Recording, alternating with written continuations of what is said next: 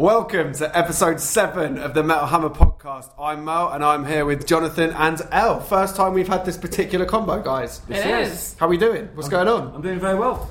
Me too. Quick shout out to Mr. Luke Morton, who is away travelling the world for the next 3 weeks on his lovely little holidays. We'll see him back soon. What have we been doing? Nothing as glamorous as that, have we? Elle, you went to Parkway Drive at the Underworld the other day. That was pretty... Friday night. Hot, yes. Non-glamorous and amazing. Obviously they're playing massive venues now like Brixton and doing festivals, and they didn't bring the pyro or their spinning wheel drum kit. They probably would have killed people. Probably would have killed people. But it was basically like a headline set in a 500 cap venue, so it was really sweaty, loads of people stage diving. What set list did they do? Because I heard it was going to be quite Horizons heavy. It was really Horizons heavy, and they shipped in a couple of the new ones as well. The Void sounded amazing, just decimating.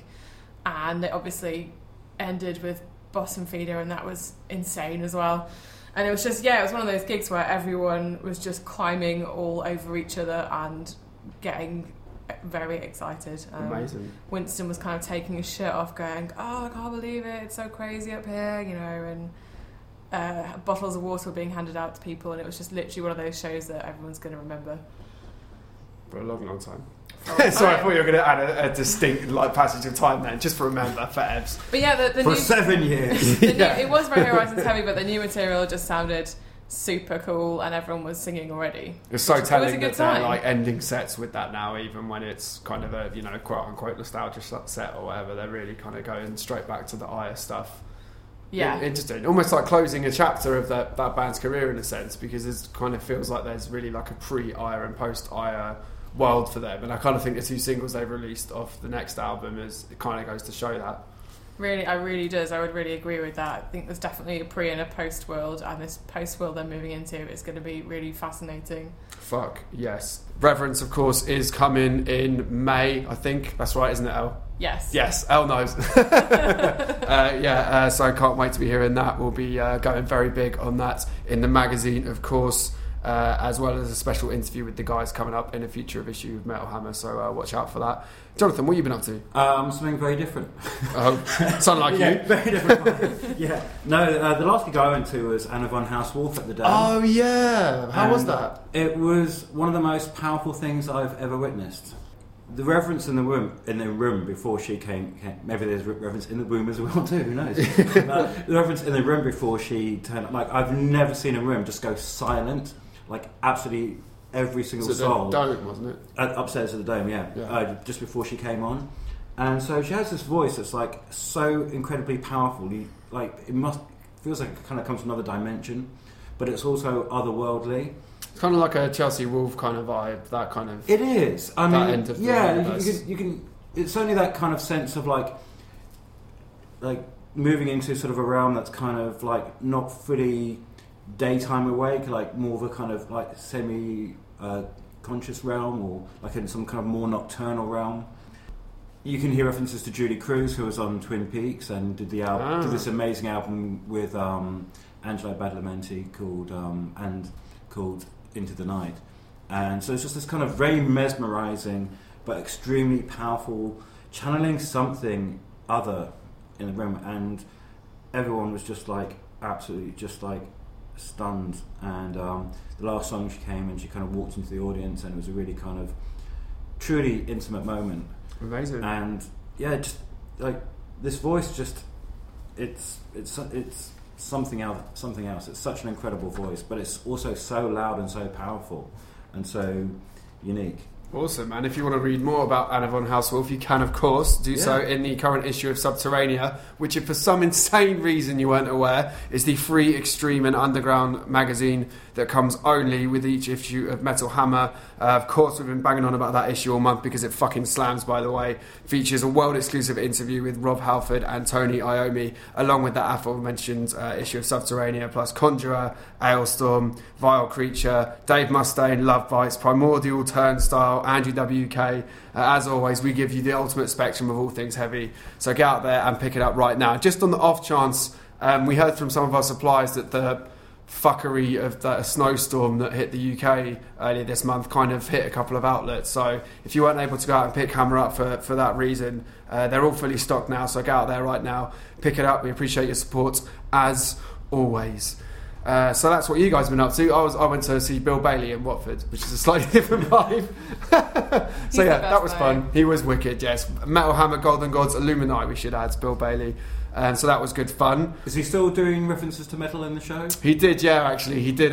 He played Iron Man on cowbells. That's so good. Which is pretty cool. I have long said there are not enough cowbells in metal. Absolutely. Yeah, it was really, really good. Beyond that, there's been a lot going on this week. What the fuck's been happening in... I'm swearing a lot this week. Apologies to those that are offended by swearing. You're probably listening to the wrong podcast. Who cares? What's been going on in the world of metal this week, El? Well, Marilyn Manson has teased a video for Tattooed in Reverse featuring Courtney Love as a nurse. I saw this. Courtney Love and Marilyn Manson, fans of a certain vintage, definitely very excited by that, I imagine, as I am. Yeah, it looks super cool. I mean, I think they've been feuding on and off for 20 years or so now. Sounds about right. A long time. We were talking the other day, actually, before this came out, about the Beautiful Monsters tour in Yes, 99, where they were both on there, and then it kind of Manson ended early, didn't it? Hole. Because they fell out. Yeah. It all went to shit, and there's loads of controversy about it. And I don't know how often Manson and Courtney have really crossed paths since then. But it's interesting to see them back together again, and in a video together. Speaks to a very kind of exciting and historic era in metal and heavy music history, I think her being a nurse and Manson being in a wheelchair as well is just sort of classic Manson alternative territory.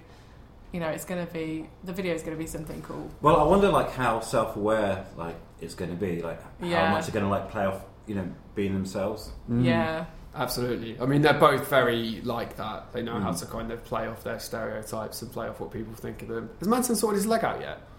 Because when I saw him in that wheelchair, I was like, you still fucked? What's going on? I don't know, you never know, do you, if it's for theatrical purposes or for a genuine medical reason. I did think it was kind of cool at the show, though, how there's so much medical paraphernalia there, because I did think, again, if you're a fan of him, there's probably a certain crossover there with medical fetish, so probably going to like that. Sounds about right.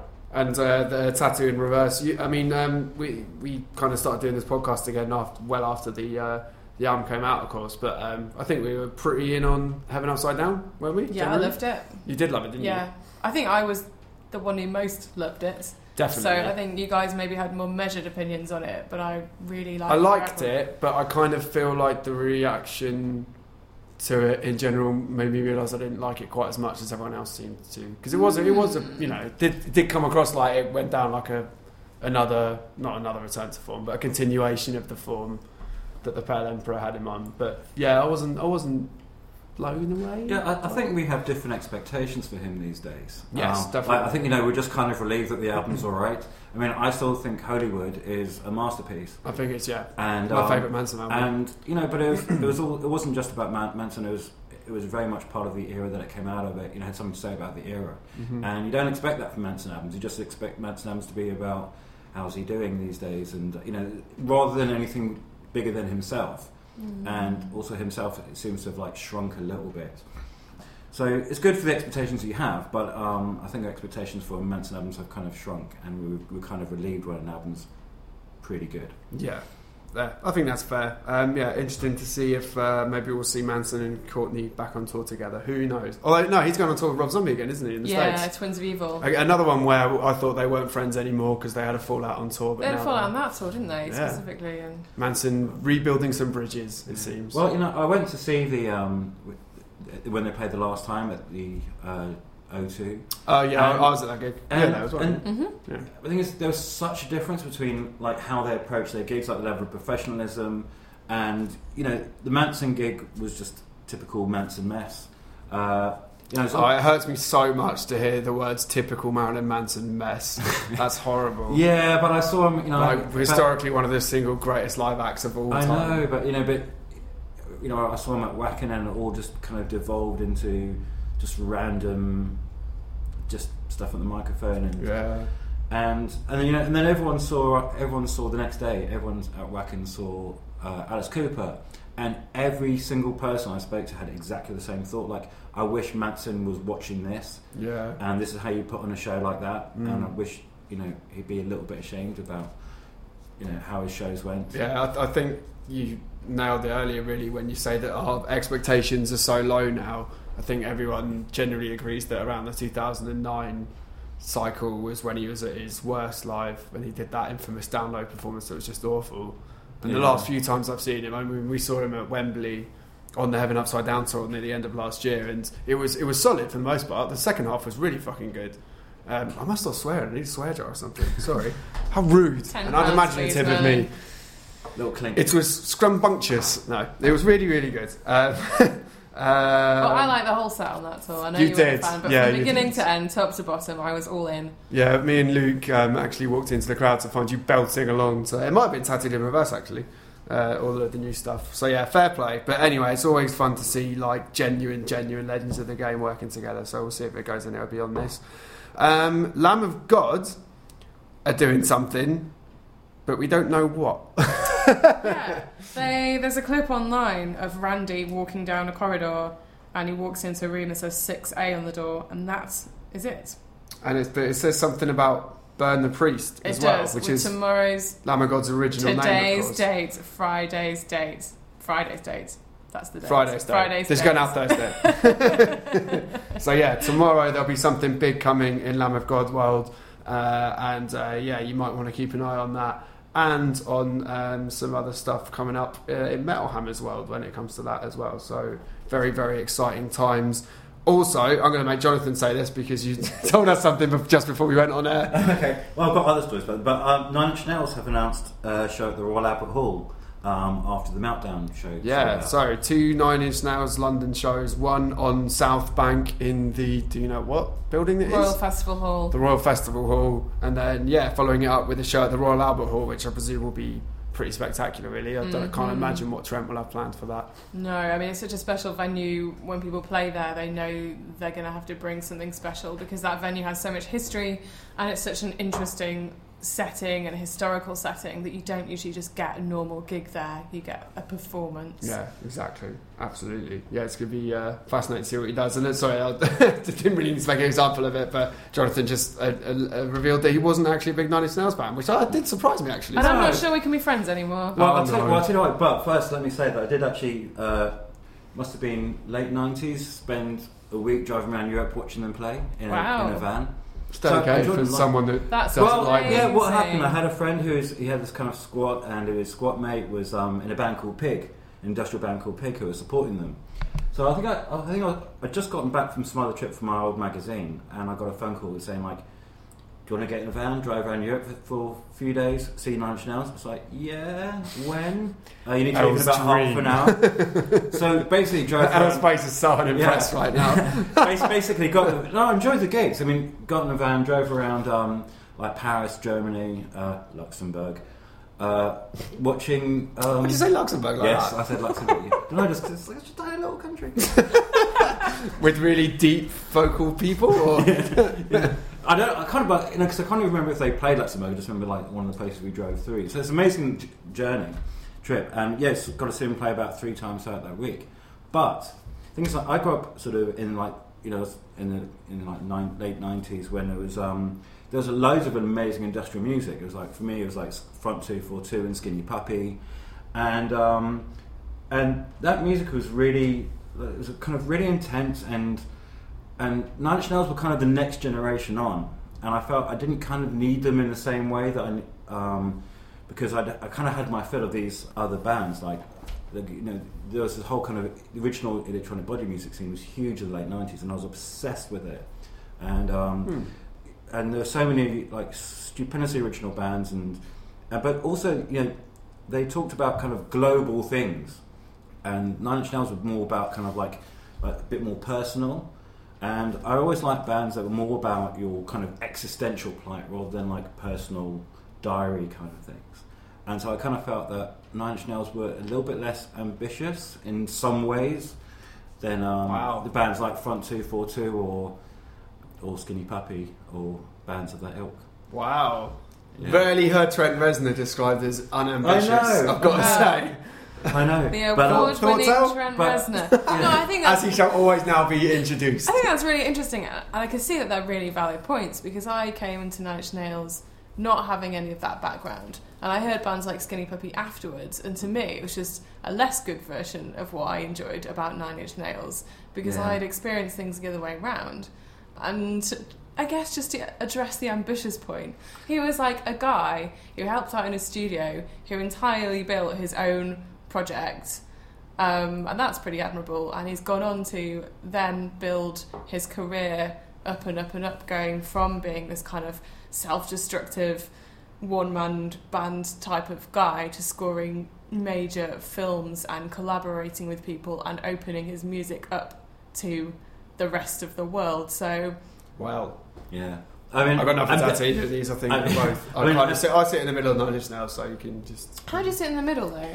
Well, I think they are brilliant, seminal, ambitious. I think I've probably been ambitious in one very specific way. It probably wasn't the best choice of words. That's all right. I don't need to sit here and say Nine Inch Nails were good, but they were never my band like certain other bands were. I mean, if we want anything even loosely in that realm, I will fall on my sword for Marilyn Manson as an artist, but I won't probably go to bat quite so hard for Trent just because he's not my guy.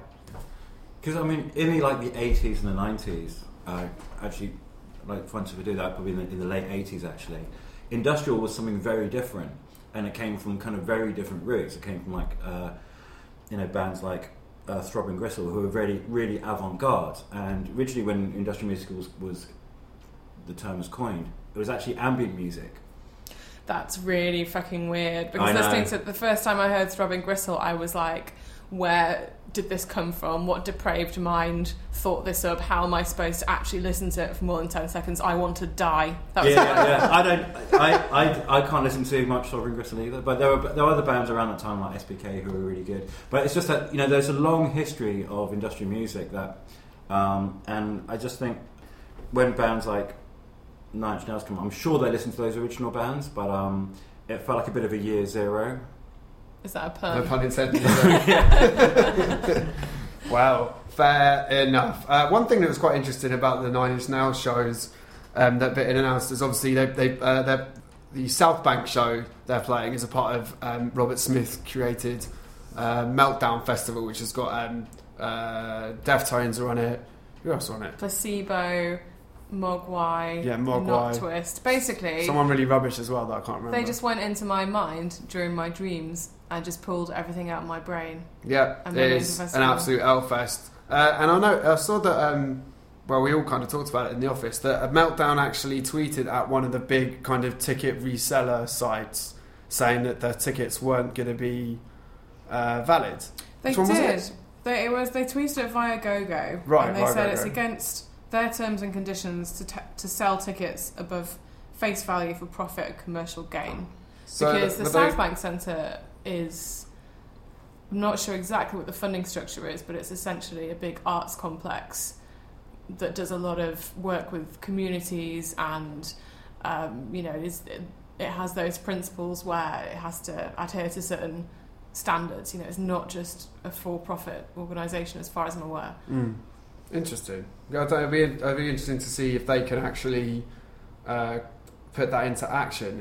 Are they going to be able to realistically block off any tickets that have been sold through a third-party site? Because this is a big problem for a lot of fans now. You kind of regularly see, especially with the bigger shows, tickets go on sale at 10 a.m. through official big league sites. They're all sold out by 1 minute past. By 2 minutes past, they're appearing on another third-party site for 300% plus inflated price. So does it look like that Meltdown are actually going to be able to do anything about the people that have these tickets or not? I don't really know if it's I don't know. I've not seen any follow-up to that. I'm not sure logistically how it works. It's something that we will probably investigate down the line. We've looked at in the magazine before about how ticketing companies work and what action is being taken to make sure reselling is fair, and this really just feeds into that ongoing debate. I'm not sure exactly how the South Bank Centre will address this, but I'm really interested to find out. Interesting. So I'm sure it's like, it's not even a level playing field, because in the same way that you get, I'm sure like they're being bought by bots. I'm sure there's like there are certain technologies that the ticket buyers use to just get in there really quick. That I can't speak for any specific sites, obviously, but there have been investigations into this already by the Department for Culture, Media and Sport and places like the BBC, and some businesses have access to the back end of the websites, and they have special tools they can use in order to purchase tickets and then sell them on through their own businesses. So there are practices like that do happen. Yeah, but it's like there are companies buying and selling shares in like microseconds. When it's all kind of computerized. And anecdotal advice as well suggests that this does happen super quickly. Like you said, people logging in to try and get a ticket are sitting in a big queue and miss out on tickets, and then a few seconds later they go on a resale website and they see tickets on there. So there's a lot of talk at the moment about how and why that is happening, because you can literally see it happening when you're trying to buy tickets yourself. Yeah, it's really odd. I think, as Elle said, it's something we've covered in Mount Humber before, but it was probably the better part of a couple of years ago that we last took a real investigative look at it. So we're going to kind of look further into this and reach out to some of those ticketing companies for an answer on what's going on there and how that whole process goes around, because we appreciate that there's a lot of very unhappy fans in the scene at the moment about this kind of stuff coming up again and again. So stay tuned, and we'll be back with some answers on that very, very soon. I think the last update was in November from the government that they're continuing their investigations, that they're going to go and talk to these companies. So I think we just kind of have to watch and see what the results are going to be from that. Cool. All right. Well, we will do that. So stay tuned. We'll have some. We'll try and get some answers, but if not, we'll definitely look into it a little bit for everybody. What have the wonderful readers of the Metal Hammer Facebook group been asking us this month, everybody? Well, related to the discussion we just had. Oh yeah, that was timely. Ben Wilmot says, "What are your top 3 Nine Inch Nails albums?" I think you're going to have to take this, Elle. Can we get some I'll love just say for downwards. Year Zero in there? Would Year Zero make your top 3? I like Year Zero. I should have thought about this earlier. I don't know. I feel under pressure now to deliver my definitive 3 albums. as far as less covered ones go, I'm a big fan of With Teeth as well. I think that album's great. It's very danceable, that album, when it came out. It was sort of quite unexpected. I'm a bit of a dance nerd on the side, so that struck a chord with me. I like what he did with the soundtrack for Natural Born Killers. That that was it was experimental, but the bands he chose for it were really well thought out by people like Jim Galas. I remember being on that, and it was kind of like a weird sort of tape mix. Yeah, absolutely. I like when that kind of stuff happens. Yeah, and I like the fact that he's kind of branched out into kind of more ambient territories as well. Yeah, definitely. I'm a big fan of his stuff in that realm. Right, Al, what are you saying? Oh, I just can't decide. Well, shouldn't it, Downward Spiral your number 1? Or is that predictable? No. That's too obvious. I think Downward Spiral is my number 1.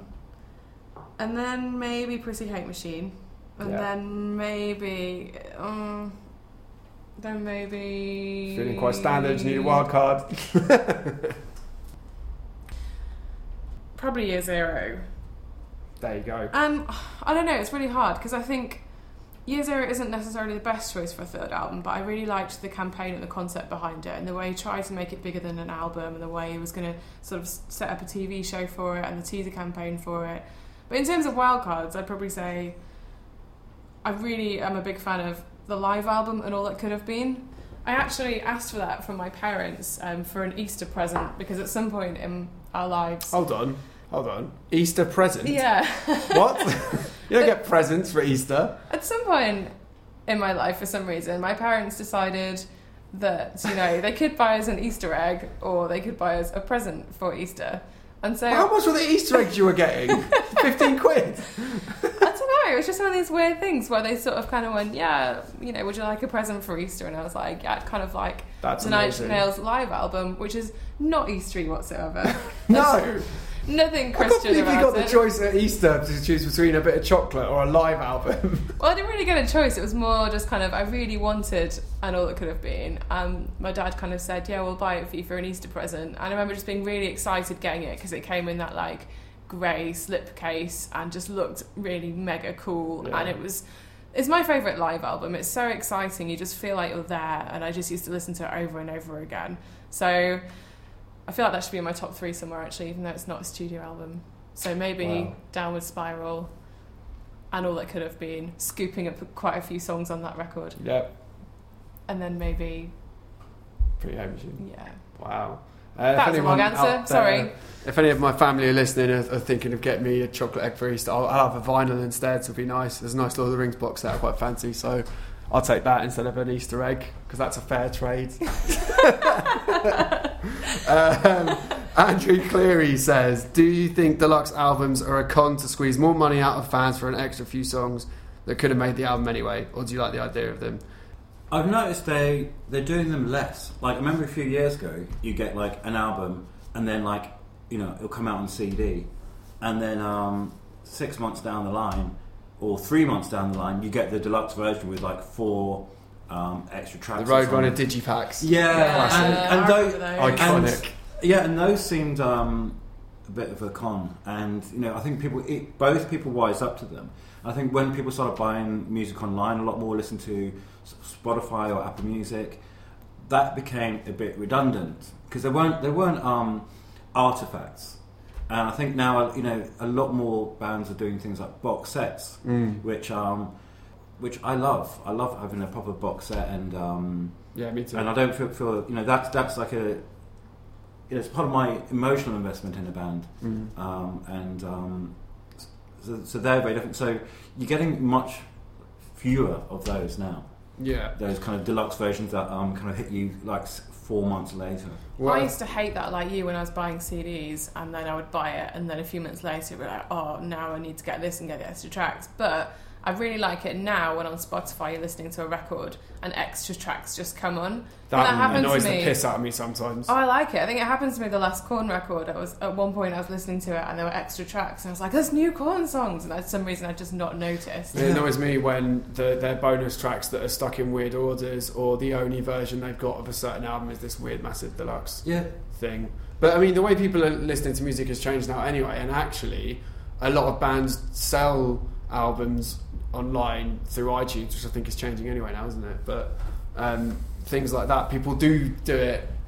People do create albums in a way that they sell tracks over a kind of completed piece, and it does give fans the opportunity to, you know, buy select tracks or just stream select tracks or whatever. Yeah, from that point of view, I kind of hate that idea.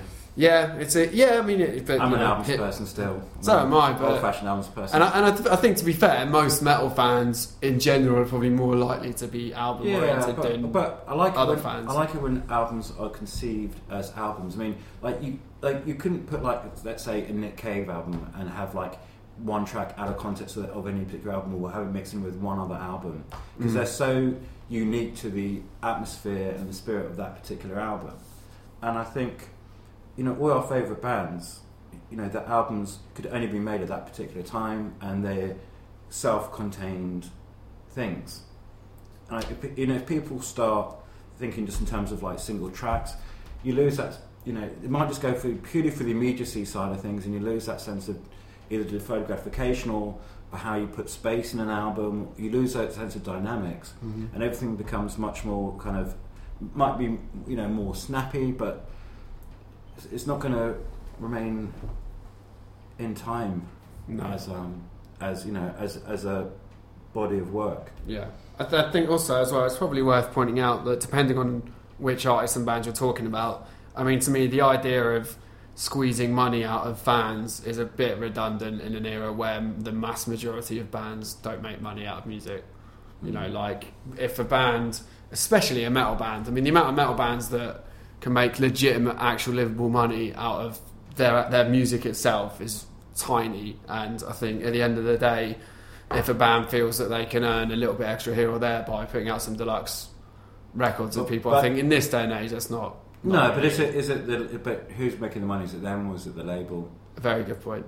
You know, it depends on the band. Yeah, and it depends on the deal as well, because, you know, a lot of people were signing these things called 360 deals, where the labels had a certain cut of the merchandising as well. Yeah, that is true. I mean, a lot of the time you get, you know, how many times have we seen spurious kind of greatest hits sets get put out mid-cycle because a band's got to deal with a label that they need to release something else on and all that kind of shit. But this also ties into the idea of the albums as well too, with merchandising. It's like the ones that seem to like sell the most merchandise and do really well out of it are the bands that have kind of created their own entire world. Like once you step in, you're in that world and no one else is. So like Amon Ra and Batushka are like merchandising monsters. Like and it makes sense that you kind of want a piece of that particular universe that you feel a part of, and I think that's something for all bands to think about as well too. Is just create your own universe, and you'll sell more shit because of it as well too. Excellent advice from a reviews editor, right? But it's a level of attachment people have to things that make them buy loads of stuff. Of course. Do you want to take this next question, Sals? So on the back of the Shinedown and Godsmack US co-headline tour being announced this week, what's the single worst gig/tour you've ever had to review for work or been dragged along to for whatever reason? Who asked that? That was from Elliot Holt. Well, Elliot clearly does not like Shinedown or Godsmack. And I can't say I blame him. Actually, on that note, I don't know if a lot of English fans are aware of just how big some of those bands are in the US, but I went to Chicago Open Air last year, and I saw the crowds that both Shinedown and Godsmack had, and fuck me, they loved that stuff out there. It was wild. They literally fill arenas. Yeah, it's all that honking earnestness. American honking earnestness. So worst gigs then? Yeah, so the first thing that came into my head, because I was there in a work capacity, was there was a band around about probably 5 years ago now called Broken Side. Do you remember them? I do. Yeah, I can't remember what that whole scene was called. Crunk, that was it. Crunkcore. Bunch of white guys with awful haircuts, kind of rapping. I mean, I'm wearing one of the Jules t-shirts, so I don't have a problem with hip hop or rap music when it's done well. But a bunch of really gawky little kids rapping over these shitty kind of post-Skrillex mixed with metal bullshit. And it was just, I think they played, I want to say the Barfly, and I think half their band didn't turn up, so it was just two dudes and a fucking backing track in front of like 5 people going meh, and it was diabolically bad, and thankfully that band have not been heard from since on any meaningful level. Funny enough, the worst band I've seen live in recent years was a similar band called Kate Moss. That was recently, wasn't it? Yeah, Sporting Horror. Kate Moss with the dollar signs. With the dollar signs, yeah. And it's how modern. Just when people want to rap and they can't rap, it's the most painful thing in the world. It's like seeing a comedian die on stage. It's and they had this whole kind of concept that would seem to have a whole concept, but it was just the most shoddy, desperate thing I've ever seen in my entire life. They had this other singer-stroke dancer who kind of stripped down to her thongs, and it's not even in any way titillating. It's just like you could smell the desperation coming off of it, and it seems such a New York thing, and it probably makes sense within 2 blocks of New York and nowhere else outside of it, and they just got booed completely, and Horror came on and said like, man, I'm totally into this shit, this is art, but the difference in quality between Horror and them was so incredibly vast, and so they kind of undercut any kind of sympathy you might have had for this band. Absolutely. I think it's one of the first 0s out of 10 I've ever given. Richly deserved. Yeah, shout out Horror as well. Every single of that 0 is richly deserved. Massive props to Horror as well, by the way. Yeah, mention they were headlining and brilliant band, proper punk spirit. Yeah, exactly. Elle, worst thing you've ever seen on a stage? Well, I started writing about gigs when I lived in Sheffield, and I wrote for this local magazine called Sandman, and every few weeks they would send around an email of bands they wanted covering, and you could just reply with the ones that you were into, and then they would send you off to go and review these gigs. So one day I got this email and I didn't recognise any of the bands on the list, so I just picked one of them and thought, I'm just going to go along and review whatever this is. And it was at a local pub called The Grapes, and it had a tiny upstairs room where you could just go and watch bands. And it was a really weird one because sometimes you get people just going for bands and sometimes you just get the clientele of the pub. It was mostly old beer drinking men that were just going upstairs for something to do. Of course. So I just turned up one night, went upstairs for this gig, didn't know what I was getting into, and it just turned out to be like 3 blokes on a stage with 3 chairs. And it turned out to be this really weird performance art where they would just walk around the stage and like scrape these chairs along the floor and make moaning noises. And they did it for about 15 minutes. And then after that, they got like dolls, and then they just started blowing into the bums of these dolls and making noises. Okay. And I just did not know what to were they make called? of it. I don't remember. Oh. It was years ago. I was going to go look them up. I'll have to find it out and let you know. But it was just really surreal. I just didn't realise what I was going to, and there were only about 5 people watching, and no one knew what to make of it. Wow. It was super Well, weird. if you're listening and you just happen to be one of the doll bumhole blowing people in that band, get in touch so we can block you and never think of you again. How utterly bizarre. What else are the lovely people of the Metal Hammers Readers group on Facebook, which you can go and join right now, asking us? So, Alec says, make a band consisting solely of Discworld characters. Oh, that's so niche. What a nerd. Yeah. My man. I can do this. I'd have Death on bass. I'd have Sam Vines. No, I'd have Sam Vines on bass, Death on lead guitar, Mort on vocals, one of the Weird Sisters on drums, and the Librarian on keyboards. If you don't know what I'm talking about, go read Discworld because it's amazing. I'd have a Drone Doom band consisting solely of the Turtles. Discworld on there. That's awesome.